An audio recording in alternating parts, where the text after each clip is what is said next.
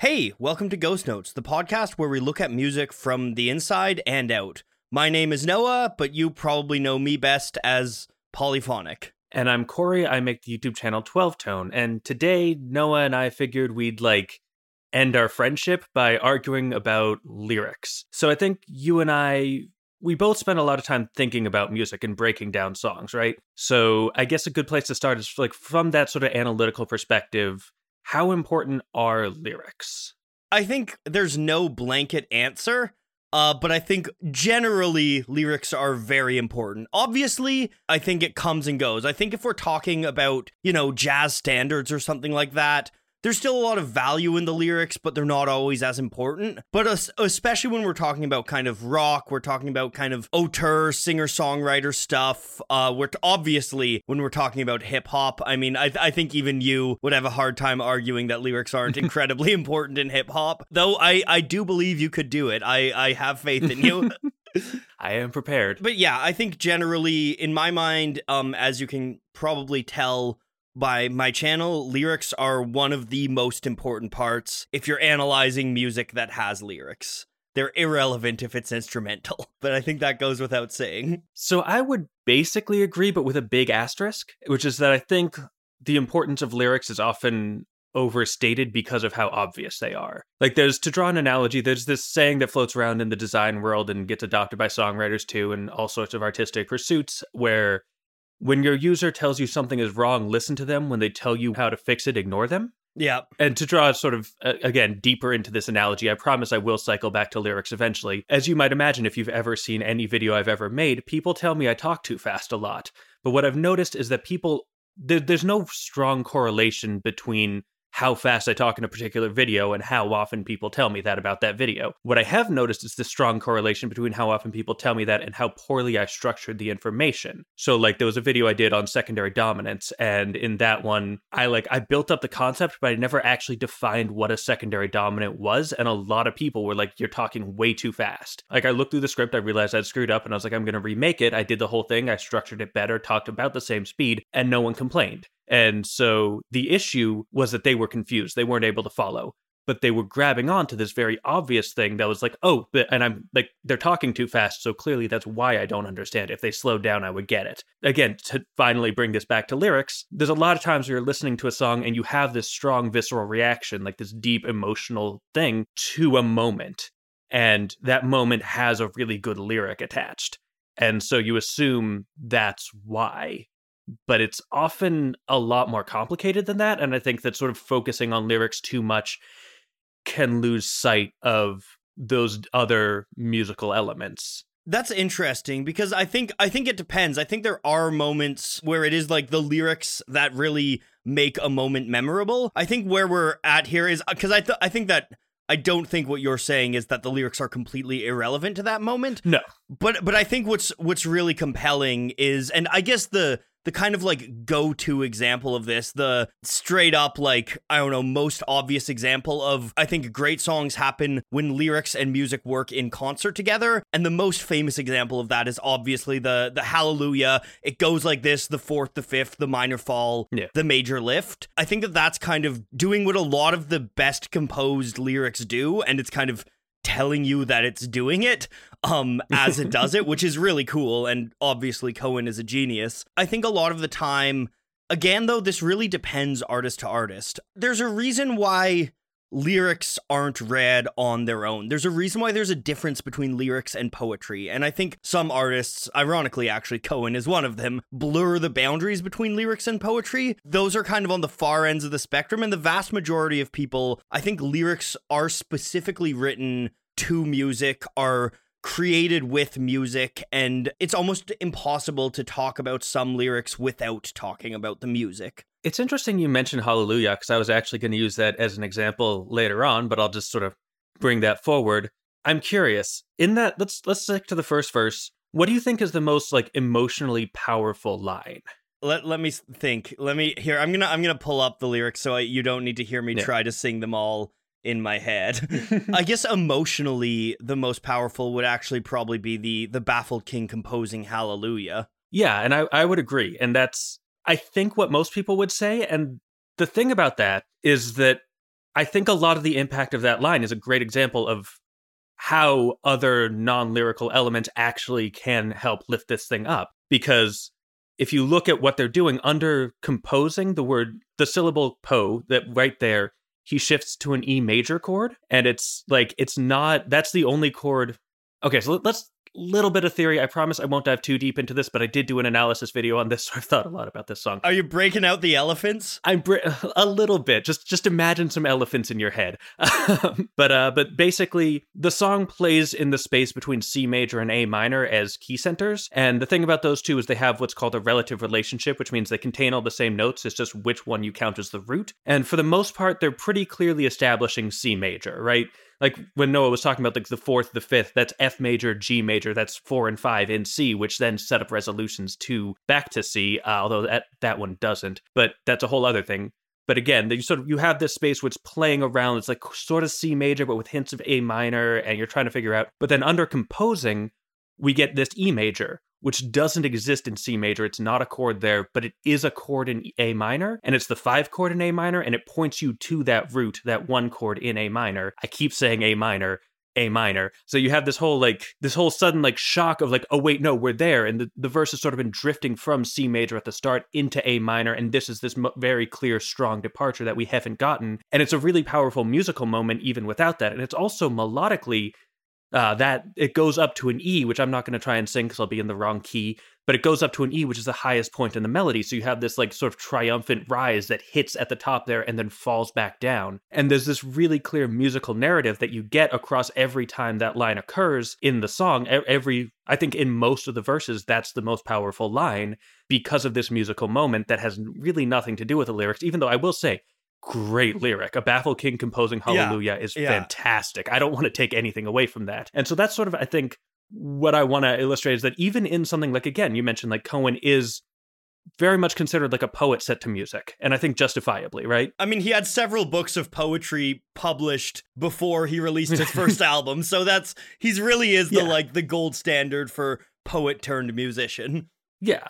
And that's very much, I think, how a lot of people think of him. And they think very simple music under very good lyrics. But even then, it's not. Even then, there is these musical moments that make the lyrics work. The thing is, I think they deserve more credit. I'm not saying the lyrics don't deserve credit, too. I'm not I think I agree with you on that, especially, I feel like it depends, though, because I feel like a lot of these poet musicians, people kind of assume the music is secondary, and someone who I love, probably my favorite musician, is Bob Dylan. I say this having recently done a video that was just a pure lyrical analysis of one of his songs, but I think a lot of Dylan's stuff, especially his Electric period, I think because the lyrics are this kind of tour de force of poetics, I agree that I think people underestimate how much work the music does. And a big thing specifically with Dylan, and I think this with Cohen too, is people say, oh, they can't sing, but their music's really pretty. And I'm like, no, they are singing in a very specific way that very much goes into the vibes of the music. If you listen to a Dylan song, I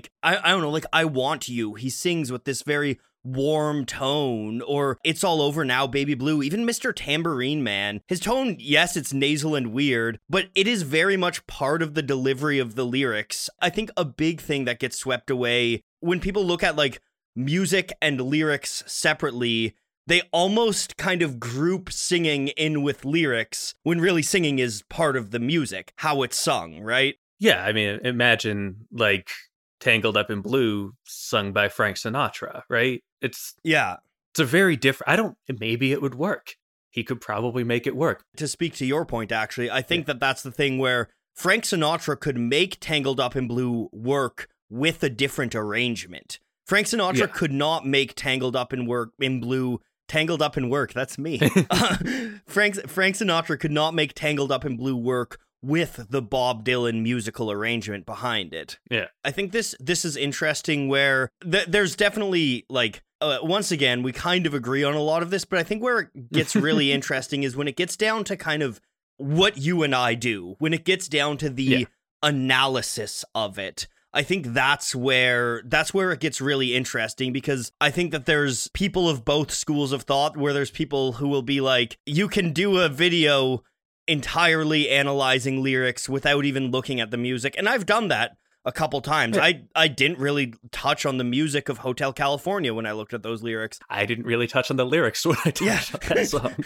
Yeah, so check both those videos out and they'll work very well in context with each other. Together you will understand Hotel California. It's something where, from my perspective, first of all, just as someone who doesn't have a lot of theory background, what I think is interesting is a lot of the ways that I describe lyrics and emotion. I describe it from a very intuitive sense where, to go back to our Hallelujah example, Yeah. I can't tell you about those ambiguous chord centers. I can now because Corey's great. Aw. But what I can tell you is that you will intuitively feel this kind of sad triumph there, which is a very unique feeling, and your whole job is figuring out what technically is going on that gives you that sad triumph. Yeah. A lot of times in music theory, we'll teach devices as if they mean one thing. Like the classic example is like major is happy, minor is sad. And anyone who's ever written a song will look at that and be like, well, sort of. But like, you have these associations that we learn, but then in a specific context, those devices can have different effects. Like, for instance, the thing I was talking about earlier, the relative major minor thing, that's not necessarily always going to have the impact that it has in Hallelujah. It could be, if it's sort of leaning more towards minor and then building into major, it can give you this more triumphant feel. Or if it's maybe like, if the lyrics are telling a different story, you could have a different emotional reaction to it. I think the music gives you sort of an emotional frame through which to interpret the lyrics, but the lyrics also give you a narrative frame through which to interpret the music. We sort of talk about them sometimes as if one sits on top of the other, right? Like there's lyrics and then there's music and you can sort of analyze, but they both impact each other. Like you're talking about, I think like your analysis of Hallelujah's lyrics would be different if the music was different, and my analysis of its music would be different if the lyrics were different. I think it's harder to separate music from lyrics than people think, because music is also rhythm, and rhythm is built very much into lyrics. Like, obviously, yes, you can kind of change your cadences and stuff like that, but I mean, you say, I don't know, wham bam, thank you, ma'am, like in Suffragette City. That's basically a drum fill in vocal form. Yeah, for sure. And this, I think, might be a good time, because you mentioned hip hop at the beginning. I want to bring that back up because I think it's really interesting. And I also want to draw a distinction here between sort of the semantic meaning of the lyrics and the actual, like, oral form of the lyrics, the way they sound. They sort of serve two roles and they get conflated a lot. And I think in hip hop, they serve a much more structural role, again, because of those oral properties. Like, it has a lot to do with the rhyme structure. It has a lot to do with the rhythm in a way that you don't necessarily see as much in other genres. Hip hop lyrics often have a lot of meaning. What I'm about to say is not meant to imply otherwise. My argument is that meaning can still sort of sit on top of it in the same way that you might get from like a Cohen song or a Dylan song. Like, it's not necessarily that the meaning of the lyrics is any more important or less important. It's just that the structure of the lyrics, the sort of actual sonic properties, the way they sound, is built into the music in a way that you don't necessarily see in other genres. I think when we talk about music and lyrics coming together in concert, I think it is most clear in hip hop. Like, I mean, are we allowed to swear on this? I'll just say fudge instead of the bleep word. I almost went to podcast without mentioning Ben Shapiro, but even if I pull a Ben Shapiro and read out the lyrics of some of these things, like something that comes to mind for me, a great hip hop song that a lot of people probably know is something like King Kunta by Kendrick Lamar. Yeah. The opening lines of that, I got a bone to pick. I don't want you monkey mouth mother fudgers sitting on my throne again. This is me going full Shapiro WAP here. The P word is female genitalia. Yeah, exactly. You can't even read those lyrics without adding a kind of rhythmic phrase to it, and that is rhythm is music. We're not litigating that one. Yeah, no. A point that I actually saw on Twitter today by raised by Ethan Hines, citing Tony Blackman. I just want to cite my sources here. So the word motherfucker, we can just bleep it, has an internal rhyme to it, right? Oh, yeah. Both words have the same vowels and they both end in that sound. Yeah. You get this internal rhyme that like is really, really useful. And there's other things that you can rhyme it to with other, for instance, the word I just said. But there's other things that you can sort of toss in there and rhyme with it and build a further internal rhyme. But you have this really powerful phrase that you can just throw in and has this. And again, you can also use it like lazily. I'm not going to say that no one ever does, but like it has this impact and this structure, not just because of the semantic meaning of it being this profane word, putting that in quotes, but because of the vowels and because of the way it sounds. In that way, it almost feels like, and we're gonna shout out to Adam Neely here. It almost functions like a lyrical version of the lick, right? Yeah. Where it's this little connecting piece that you can throw in that creates this flourish in your rhythm. And has the added impact of adding emphasis on your lyrics, on whatever it is that your mother effing. Yeah, no, it has a punch semantically, and also fits in with.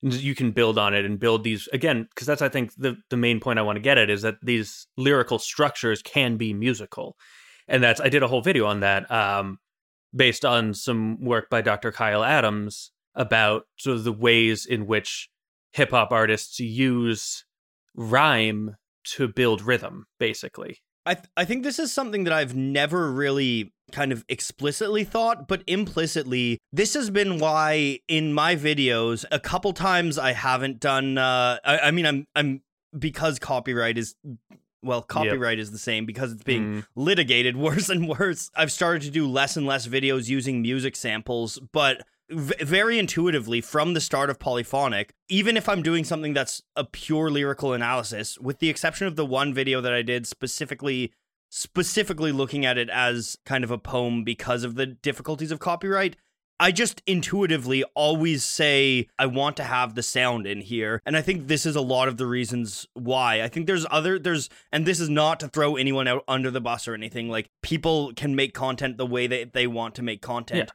But I see other creators sometimes that don't use music samples, and I totally get why, because it's a whole headache.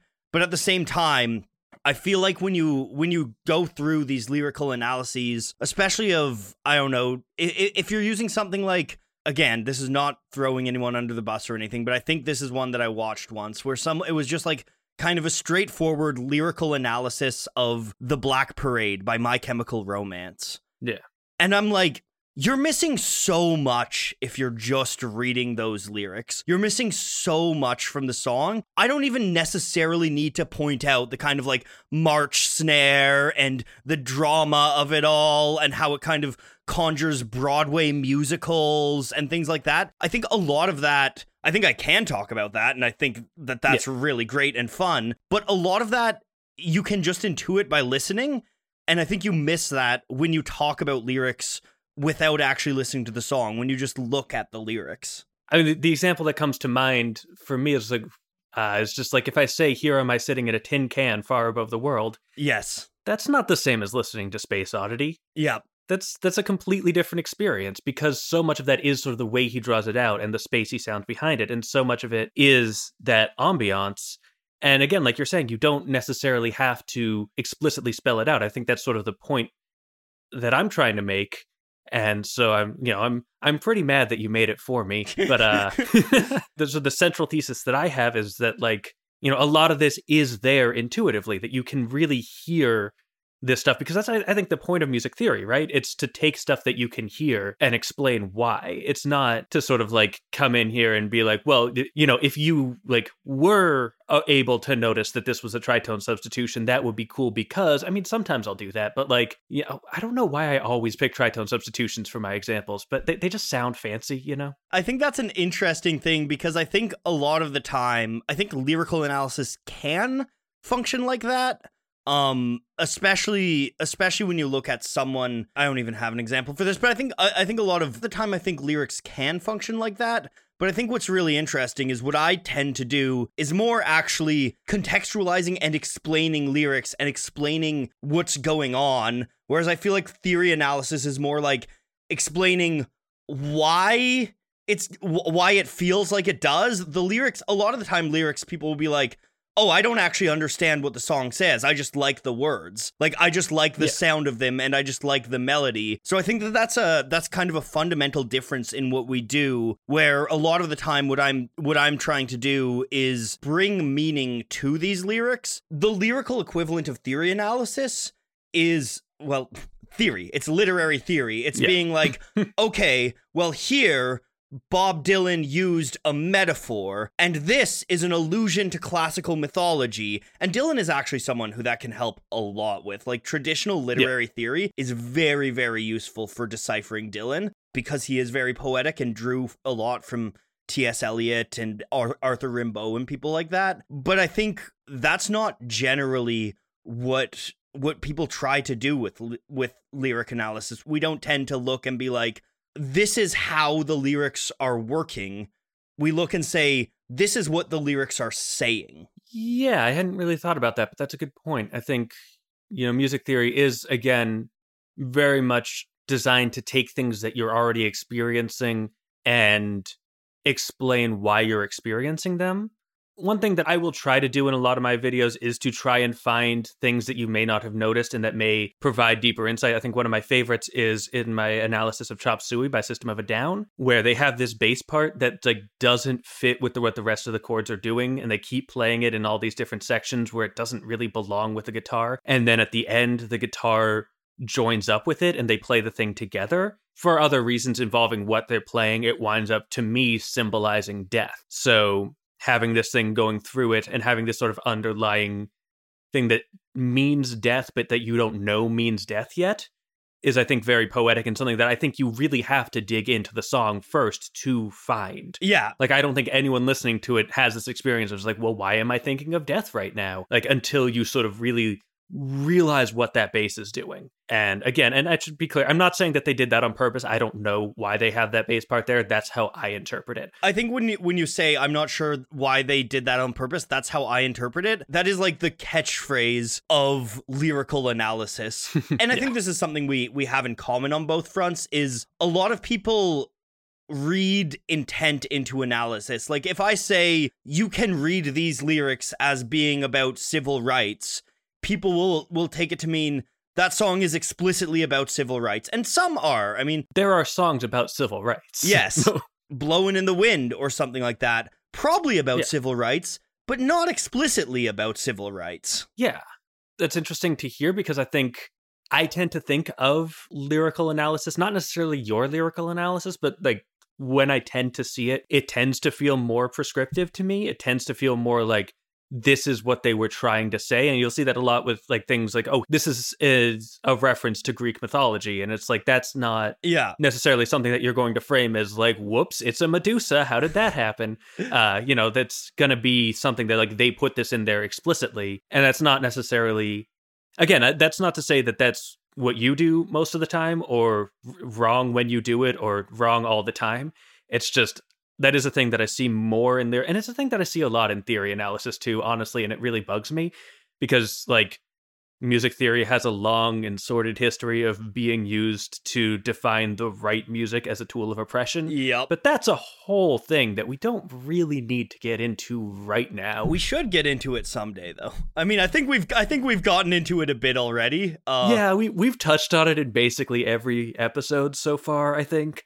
But we'll circle around to that as a full topic at some point. I think an easy example that I love for this is, so I did a video a while ago about songs that reference Tolkien. Yeah. And one of the songs I mentioned was The Wizard by Black Sabbath, which is basically a song that's kind of about Gandalf. And I got a lot of people in the comments that said, well, that's not about Gandalf, that's about their drug dealer. And the answer is, well, yes. It's about both. Like, it can be about Gandalf as a metaphor for their drug dealer. It can be about Gandalf and about their drug dealer. Another one that I did, there was a song on my 21 Pilots video when I did a video on Trench. There's a song, My Blood, which is in the context of the concept album. It's this kind of the main character finding family with this underground group of resistance fighters. But I got a lot of comments from people who were like, well, no, the songwriter has said that's about his brother. And I think especially in things that have narratives, like, it's like, yes, Comfortably Numb is about the character of Pink getting an injection and, like, overdosing, right? It is about that. But Comfortably Numb is also just more broadly about kind of that emotion and what that Yeah. feeling is, and the fact It's that about Roger Waters' own experience, too. yes, exactly. And I think that's something where I think a lot of the time, this is true in my mind of both theory and lyric analysis, is people take one interpretation as definitive when the entire point of art is that there is no definitive interpretation. Yeah, and there's often multiple intended interpretations too. It's not like artists aren't aware of the possibility of like allegory and using something to literally be one thing, but like metaphorically be something else. That's a thing that gets done in poetry, in literature, in lyrics all the time, in music too. Like you can do that with musical objects. I'm trying to think of examples. I'm blanking on them, but it's definitely a thing you can do. Once again, we're just coming back to postmodernism like we always do. Oh yeah. Rename the podcast Post Notes. But that just makes me think of like sticky notes, because aren't those also called Post-it notes? Yeah. In retrospect, it's a bad idea. Merch idea: Ghost Note branded sticky notes. Yeah, that are called Ghost-it notes. I'm curious in general, because you're clearly like more involved in the academic spheres than I am. Is there in music theory, in the academic spheres, is there any kind of like dialogue between people who use critical literary theory to analyze lyrics and people that use music theory to analyze music? Like, is there any dialogue, or are they at odds with each other? What's the kind of temperature like in academia? I should clarify that I am also on the outside of that world, looking in. I can see through them, so on, etc. I think a lot of the music theorists I know, like people doing it at like PhD and like postdoc levels and stuff like that, and people who are like professors, I don't think that there's as much of a sense that these two things are separate. I think that there's an understanding that like lyrics are a part of the musical experience and that therefore should be interpreted.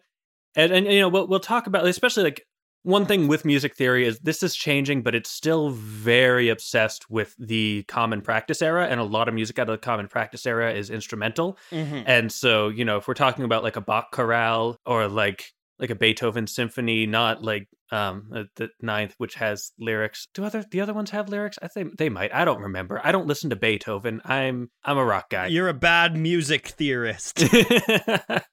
Yeah, no, that's why. But like, if you look at a lot like a Chopin like piano piece or whatever, they're not going to have lyrics, and so we don't analyze the lyrics. And so a lot of music theory is still this very non-lyrical because it's looking at music that doesn't have lyrics. But I think for the most part, the music theorists that I tend to interact with are people who tend to be more interested in things like rock, pop, jazz, more modern styles of music. And in those fields, there's a good understanding that the lyrics are part of the thing. And so we'll not just be talking with people who do literary analysis, we'll be doing it. I mean, when you get into like all the arts and humanities, all of the lines get super blurry, right?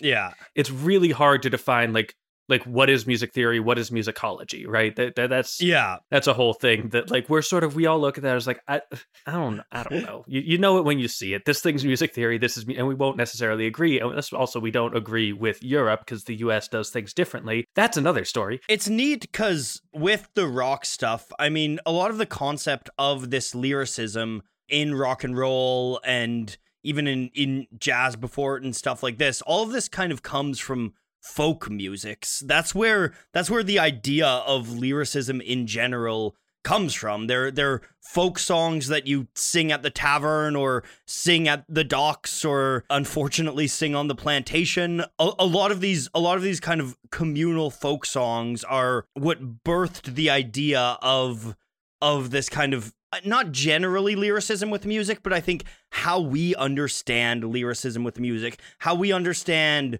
like verse structures, how we understand even just the general mode of lyrical writing. A lot of it comes from folk traditions, and then in the 60s you get them kind of coming face to face with poetry through people like Cohen and Dylan and the whole Greenwich Village scene, Joni Mitchell, all of these people, and then that kind of twirls into this rock thing. So in its very nature, I think And you actually have talked about this a lot recently. Maybe we're pivoting onto a different topic at this point, but a lot of the kind of schools of thought and modes of musical theory analysis just fail when you try to look at rock music because it's coming from a completely different framework. Yeah.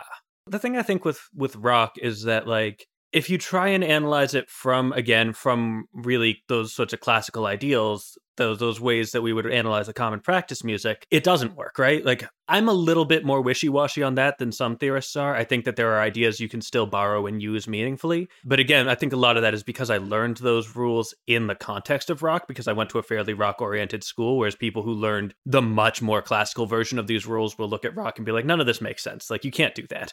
And like I'll talk about like plagal cadences, and I'll just use that to mean 4 going to 1 in any situation. And like people who learned what an actual plagal cadence is will look at that and be like, no, that's different. It's a different thing, and you can't apply it here. And I was like, whatever, it's fine. Don't worry about it. I think the idea can still transfer, but I think to understand rock, you really have to understand the Black musical tradition in America. You have to understand the blues. You have to understand jazz. Those are much more the forebears of rock than anything that like Tchaikovsky ever wrote. Yeah. I don't know why I decided to pick on Tchaikovsky. Tchaikovsky's probably fine, or maybe he's not. I don't know. The other thing I do, because I was thinking, like, you mentioned jazz at the beginning, and I think it's a really interesting place to look, and I think it has a significant impact on the way we think about lyrics, because in jazz, like, some stuff was like show tunes that they sort of borrowed and did their own thing to, but like, for the most part, when jazz standards were written by jazz people, they largely weren't written with lyrics most of the time. They were usually written by like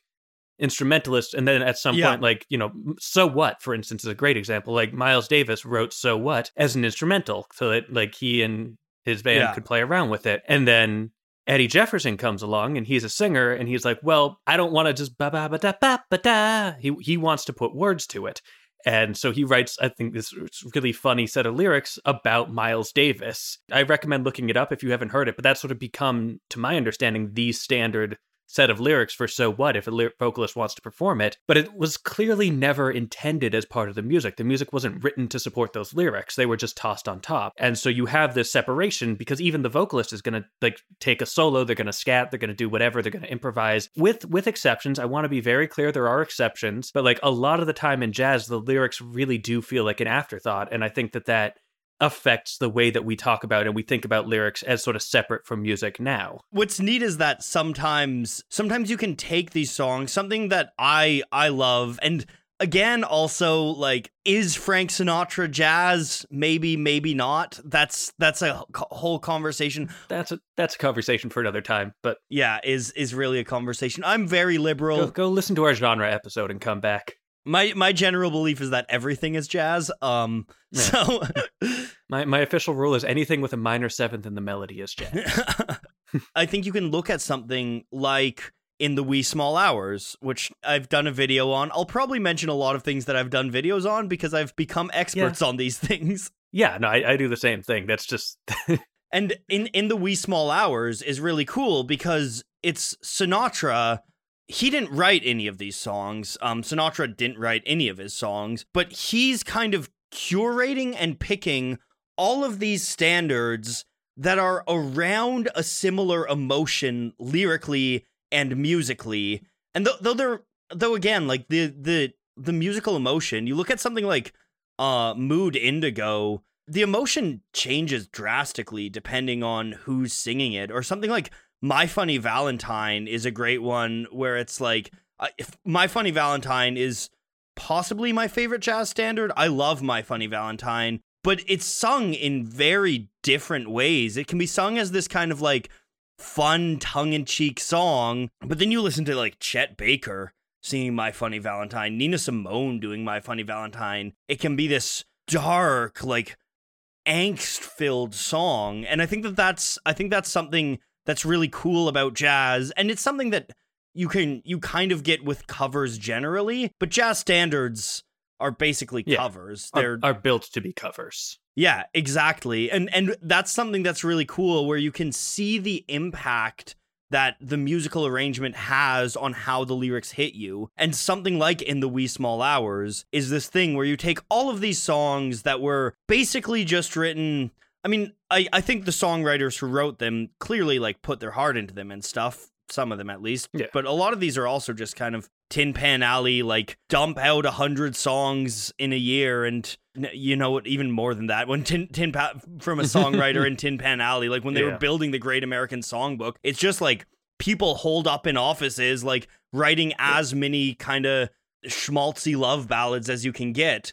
But then literal music factory. Yeah, exactly. But then you have someone like Sinatra come together and put his experience into it. And that's a whole other thing with lyrics to talk about. And maybe I'll jump into that after this thought is finished. But to put his experience into it and bring these kind of disparate, unrelated songs together and basically create a concept album.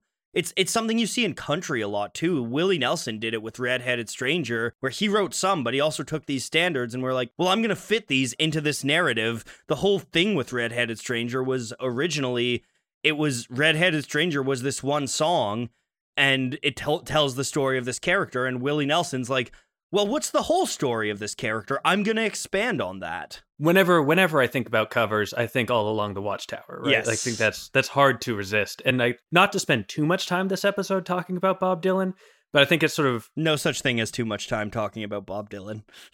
I'll give you that. But I think that like the testament to the power of a musical arrangement to transform lyrics is so evident in that because, you know, Bob Dylan wrote All Along the Watchtower. He did his version. Jimi Hendrix came along. He was like, nah, let me show you how this song is done. And then Dylan was like, yep, you're right. You got it. You figured out the correct way. And this is like, it makes it so clear that like the lyrics to that song were great, but like the music changed the experience of listening to it because Jimi Hendrix just had such an interesting idea for how to frame the story that music was telling, that those lyrics were telling. That's something where, I mean, in my mind, and Hendrix was always really good at this. Something that Hendrix was incredible at was kind of creating these soundscape. He like painted with his guitar, but it's in Dylan's All Along the Watchtower, you listen to it and it's kind of this like vague biblical apocalypse thing. And then Hendrix plays it and you're like, oh no, this is about the Vietnam War. And that's a really cool thing where nothing about the lyrics specifically says is about the Vietnam War. Nothing about the lyrics even specifically say it's about war in general. But when you pair it with Hendrix, when you pair it with that music, suddenly it goes from this cool, moody, apocalyptic song to an anti-war protest song that's just on the power of the musical arrangement. And sorry, I have to bring this up because if we're talking about Hendrix and anti-war protest, the Star-Spangled Banner? Yep. Yeah. Like there aren't even lyrics in his performance. Like, you know the lyrics. I think the lyrics that you know inform your experience of his performance. Yes. In a way that's really interesting because he's not singing them. He's just playing them on his guitar. But because you know what the Star-Spangled Banner sounds like, you know what it represents, and you know what words go with each thing he plays, you get that strong impact that you wouldn't get if you didn't have that context. A lot of the time, like, a cappella performances, like someone's vocal take will kind of surface or something like that. One of my favorites is Marvin Gaye's a cappella vocals on Heard It Through the Grapevine. Astounding. Check them out if you haven't listened to them before. I don't think I have yet. I'll look them up. It's really neat because I think similar to how you said the lyrics are implied in Hendrix's All Along the Watchtower, I think a lot of what happens, especially in like live performances, when someone does something without a cappella or does something stripped down and acoustic for a verse before going back in or plays with this stuff, a lot of the time what that is that's playing off of your knowledge and your familiarity with the music that should be there and kind of creating this gap or creating this new emotion by your brain filling in the gaps because you know the music. I hadn't really thought about that, but that's a really good point. The acapella can imply, because, you know, we talk in like music theory about like melodies implying harmony and whatnot. But I think because you're familiar with it, you can imply further stuff. And I think it might be interesting. I don't know. I'm trying to think of examples where you might use that to imply something other or in a way that's surprising. I can't think of any examples off the top of my head. So playing in that space because you have that strong implication and then you maybe come back with the wrong chord in a way that like you know what chord is supposed to be. I don't know. I'm making stuff up right now. I think this is something you see musicians do a lot in live performances. Yeah. And I don't have any specific recordings that I can point to, but I know a lot of the time when you go to a concert, especially when it's like stadium tours of people where like they know they're playing to fans who know the songs. Yeah. Jack White is someone actually who does this a ton, where Jack White will kind of play around with his arrangement or swap out his lyrics a little bit or do these different things building on an assumption that the audience knows the studio version, and from there it can create this new and wholly unique. That's one of the fun things about live music, obviously, and everyone talks about it always. But it creates this new and wholly unique experience. I think one that Jack White does it a lot on, obviously, is Seven Nation Army. You can look up Jack White playing Seven Nation Army, and he will play it 1,000 different ways. But every time he plays it, in the back of your head, the original is playing because everyone knows that song, because that is a universal kind of chant. And that's really neat, and that's something that you can do. It's something you can do lyrically and musically because of the knowledge of what's going on. And I guess a simple example of this is just any time at a particularly interesting moment in the chorus or something like that, anytime the singer steps away from the mic and lets the fans fill in the chorus, sing the chorus, or like points the mic at the fans, that's doing this kind of stuff. That's taking your knowledge of the lyrics, your knowledge of the music, your knowledge of how they intertwine. Then suddenly you have, like, the band will cut out and the fans will sing the chorus over. I'm curious now that you mentioned that. I wonder if, or I think an important distinction to be made here is that the singer can do that. No one else in the band really can most of the time. That's not necessarily true. I think, you could cut out on like Seven Nation Army, the bass, and have the audience sing it. But like, if you think of like the drummer just like stopping and pointing to the audience and having them beatbox the drum beat, like that's not a thing you know well enough. Like, that's not a thing you could expect an audience to do. This is sort of less about lyrics and more about melodies, I think. But because again, you could do it with like the bow, bow, bow, bow, bow, bow, bow. You could get an audience to sing that. And a lot of the time you do get audiences doing the like, that's pretty common. Yeah, you can get that going. Again, and we're drifting further and further from lyrics, but whatever. Yeah, but like, John Paul Jones stops playing the bass line in the middle of Good Times, Bad Times. People are not about to start going boom, boom, boom, boom, boom, like. Yeah. No, you just have this sort of separate, and I think this sort of comes down to, again, sort of like which instruments are featured. And this goes back again to the thing we were talking about last time about how, like, you have these parts of the band that are viewed as sort of the main central members, even if they're not necessarily the most important thing happening, because they feel like the most important, like lead guitar and vocals usually. Again, vocals are sort of where lyrics sit, which is part of why that is. And it's also because melodies are just easier to like internalize and sing. But you have this sort of separation, and it's, I think, similar to the separation we were talking about earlier between lyrics and sort of quote unquote music, where there is a real distinction to be drawn there, but there's also not, I think another example using the lead guitar that's really interesting to this is the guitar solo in Smells Like Teen Spirit. Yeah. Right? The guitar solo in Smells Like Teen Spirit is just playing the vocal melody. And I don't know about you, but I sing along to that guitar solo in my head, especially when it gets to the pre-chorus in the solo, like the hello, hello, how low. Like, I sing along with that in my head when I listen to the guitar solo. That's because the lyrics and the melody there are one and the same. Fun, completely unrelated side note. I learned the hard way that the melody in that song from the pre-chorus into the chorus jumps a minor ninth. And it's so weird. Like, there's reasons why it works. I'm not going to get into it. It's so unrelated to what we're supposed to be talking about. But like, I was jamming with friends at one point, and I was singing along, and I just like was singing the pre-chorus. I was going note to note, and I just like went up to the chorus and just completely whiffed. And I was just like, why did that happen? I know the melody.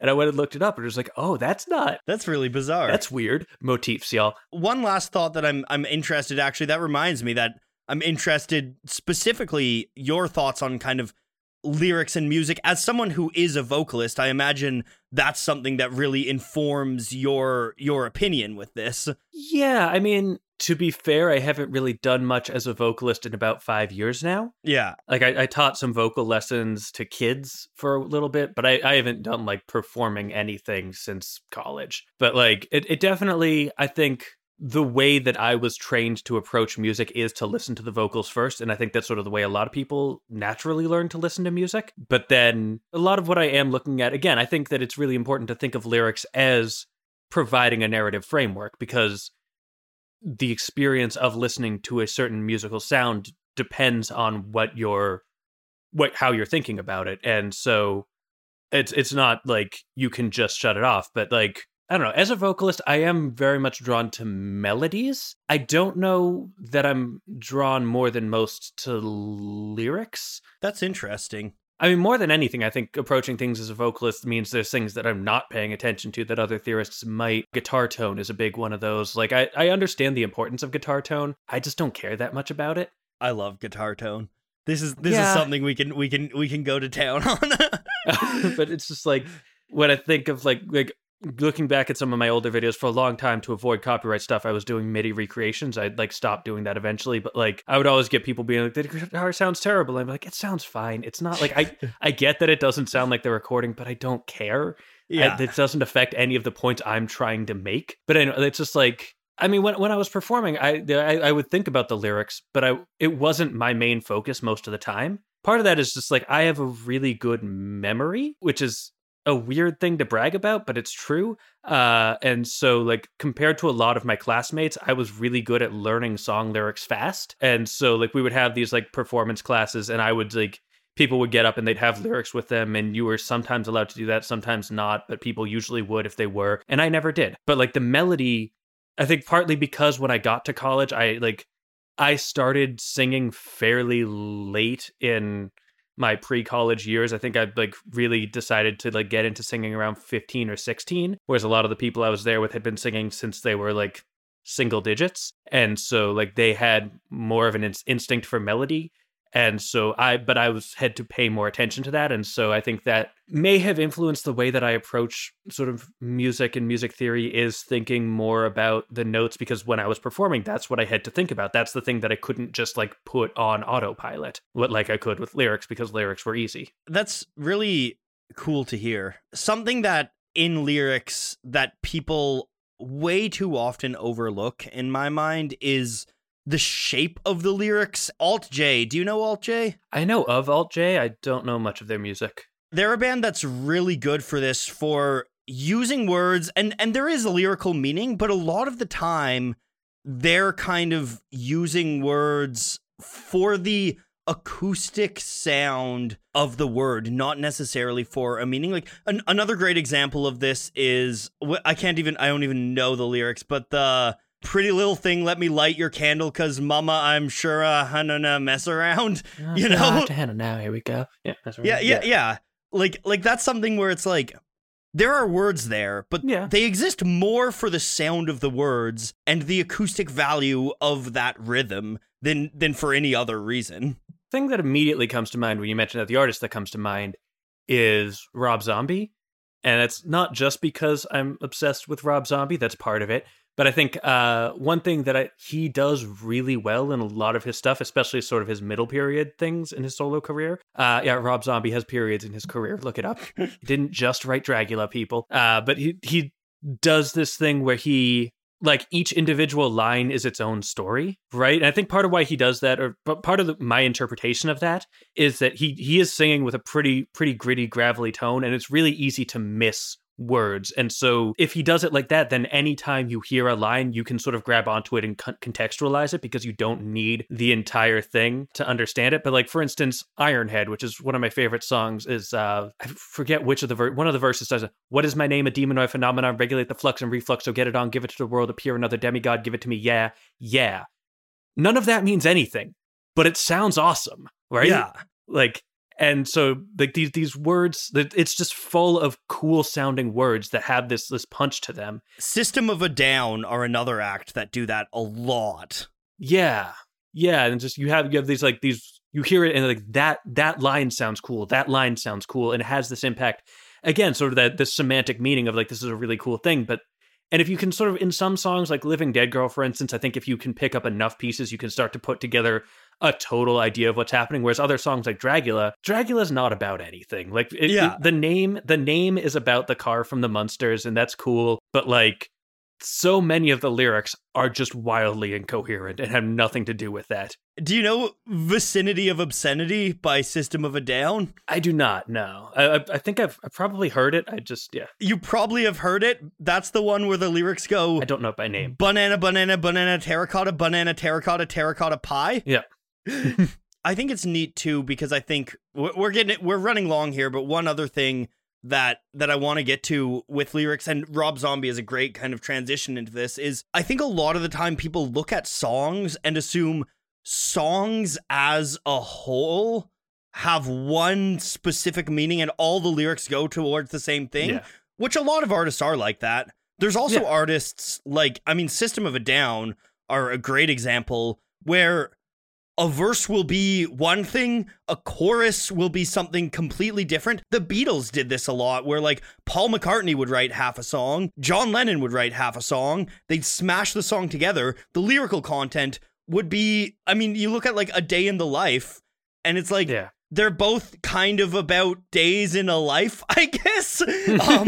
But they're completely different songs that are just kind of smashed together, and you can pull cool meanings from that. And I think A Day in the Life is one where it's really neat because you can find your own meaning in the juxtapositions of that. But lyrics are not one consistent thing. Often a lot of these songwriters will take half a song that's discarded, be like, well, I don't have a good chorus for this song and I don't have a good verse for this song. Let's put them together and they'll be completely unrelated. That's another thing where music is the common thread that pulls those disparate ideas together. So you mentioned the Beatles, and it reminded me of one of my favorite examples of this. And it's, which I learned while I was putting together a video on the song Hey Bulldog, which is that, like, it was, first of all, the entire thing was intended as a throwaway. Like, it was just Lennon goofing around. Yeah. But originally the lyrics were Hey Bullfrog.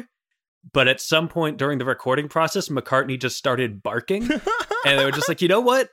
Let's roll with it. And so they switched it to Hey Bulldog. And like, it has some really cool lyrics. Like, some kind of happiness is measured out in miles. Like, that's a really great line. But like, the song doesn't really have this coherent through line because they didn't care. And there's each line may mean something, but taken together as a whole thing, it's a collage of gibberish. And I think, and that's, it works. It's a great song. Speaking of each line may have its own meaning, but together it's a collage of gibberish. That's a perfect description of I Am the Walrus. Yep. I Am the Walrus is also one where I just love the way that kind of music goes a lot in that to create this like aesthetic of psychedelic kind of revolution in a verse like, I don't know, like corporation t-shirts, stupid bloody Tuesday, man, you've been a naughty girl, you let your knickers down, or man, you've been a naughty boy, you let your face grow long. I forget which one goes at the end of that, but like it's something where it's like, it doesn't really matter, they're interchangeable. That's sort of the point. Exactly. But it has this vibe of something that's really revolutionary because of the music. And as a result, people have tried to read so much into that song, and that is not a bad thing. Pull whatever meaning you want to from I Am the Walrus. That's awesome, but it's also just gibberish, which is really cool too. Yeah. It's like a musical Rorschach test where you can look at I Am the Walrus and walk away with basically any message you want, and that message was probably in there. Like, that's not to say that like you're walking away with something that didn't exist. It may not have been put there intentionally. It almost certainly wasn't. But like, you can listen to that. Like we've talked about before. I think I've mentioned like to transition wildly to a completely different artist, but Jackson Browne's Song for Adam. Yes. Like, is a song that I associate with my grandfather and Alzheimer's. He had Alzheimer's. Those aren't two unrelated things, but I associate with that in a way that doesn't really have anything to do with the lyrics. And again, like, I think it's, what's really fascinating to me is elsewhere on the album, on that same album is Something Fine, which is much more clearly about Alzheimer's, or at least dementia. And like, but that's not the one that I associate with him. And so that's pretty clear to me that Jackson Browne didn't write those lyrics with that in mind, but I can still sort of hear that and be like, okay, that's what I feel when I listen to that song. That's who I think of. Yeah. And again, I think we've argued before that lyrical meaning and musical meaning in general doesn't have to be intentional. I think that this has been absolutely, again, a recurring theme, the postmodern notes, but like we could go on all day listening to examples, but I think that that's sort of maybe a good place to end, is this idea that lyrics mean what you want them to mean, music means what you want them to mean, and you can sort of interpret them in the context of each other. Yeah. And that sort of you can't necessarily just separate them in either way. You can't just look at the lyrics without the music or the music without the lyrics and get a full picture of what listening to the song is like. Absolutely. I think that's a great place to end, because I think music is just so unique in this sense, especially like Western pop music, which means like rock, for those of you who don't know. It includes, right? It doesn't just mean rock, but yeah, like Western pop art music is generally like popular music. I think it's neat because I think the study of Western pop art music, what we do, is fundamentally interdisciplinary because of how these things tie into each other. And this isn't even without talking about how history and other art movements like visual art and theater and stuff like that play into music as well. I think that's something that's really cool about music, is it is, especially pop art music, whatever you want to call it, it is a fundamentally interdisciplinary study. And that's really cool, and we should remember that. Yeah, and this reminds me, sorry, we're not going to end quite yet because I just remembered a thing. A long time ago, like a couple music theory YouTubers were doing like an occasional live stream thing called Musica Analytica. And at one point we were talking about sort of, someone asked in the chat whether rock was the new jazz. We don't have to debate that right now, but sort of what came up from that was a question of like, well, what does rock study bring to like music theory and music studies in the way that, like, you know, jazz study brought improvisation in a way that classical music didn't, and it brought like other things as well. And one of the things I think is really integral to understanding the rock music experience is performance. I think that it's much harder to separate the concept of stage presence from a rock performance or from a pop performance than it is from, say, not that jazz performers don't have stage presence, right? I'm not trying to imply that. And it's not like, you know, if you go back to classical, it's like opera or whatever, but that sort of energy that you get from a live rock performance is so integral to the experience of understanding rock. Even if you're just listening to an album, I think a lot of times you're picturing it on a stage, not necessarily consciously, but you have that experience of like seeing someone while you listen. And that's, again, to sort of get back to the like interdisciplinary thing, is like rock music studies needs to incorporate, and to the best of my knowledge, largely hasn't. There may be some papers out there that look at it. I love to see them. If you're aware of any, please send them to me. But for the most part, we are still talking about rock's harmonic vocabulary and melodic vocabulary and its structures and stuff like that that fit into those classical and sometimes jazz paradigms. I think, again, there's so many interconnected parts to the musical experience that really, in order to do any musical analysis seriously, and not to get all cute on it, but like, there's a reason that like tagline for this podcast is looking at music from inside and out, right? Yeah. Like, you need multiple perspectives to really, really understand the musical experience. Absolutely. I think that's something we should put on the list for things to talk about another day, because I'd love to chat with you about performance, and I have so many thoughts on that. But we'll save that for another day. And in the meantime, thanks for listening. Where can people find you, Corey? So you can find me on youtube.com/12tone videos to watch my work. And you can find me posting pointless nonsense on Twitter at twitter.com/12tone videos. Cool. Yeah. And if you want to find me, actually, I have a second channel now where I'm going to be posting. I've been doing a lot of live streams. I'm going to be posting highlights from my live streams, and I want to get subscribers on my second channel so you guys can watch this stuff. If you're interested in me goofing off live, I'm sure I'll have Corey on one of my very important music chart live streams someday. Subscribe to Polyphonic Live, and also just Polyphonic on YouTube. Follow me on Twitter. Support Nebula. If you're not listening to this on Nebula already, you could have been listening to this a month ago. Yeah. I should also plug, I've been meaning to start streaming stuff on Twitch, some game stuff, some like I've been meaning to do like editing live streams and stuff like that. I don't know if I will have done that by the time this podcast goes live, but just in case, I think it's twitch.tv/12tone videos. We'll see look that up, see if it's a real thing. I don't know. We'll see. Awesome. I'm looking forward to watching some of your live streams. All of music YouTube's getting into the live stream game. Yeah, thank you guys so much for listening. And as always, I don't know, I say as always, I'm not sure if we've actually mentioned this or not, but if you have a topic that you'd like to hear us take on, tweet to Ghost Notes Show or tweet at either of us on our Twitters too. Yeah, we'd love to hear what kind of topics y'all want us to talk about. Thanks for listening. Take care.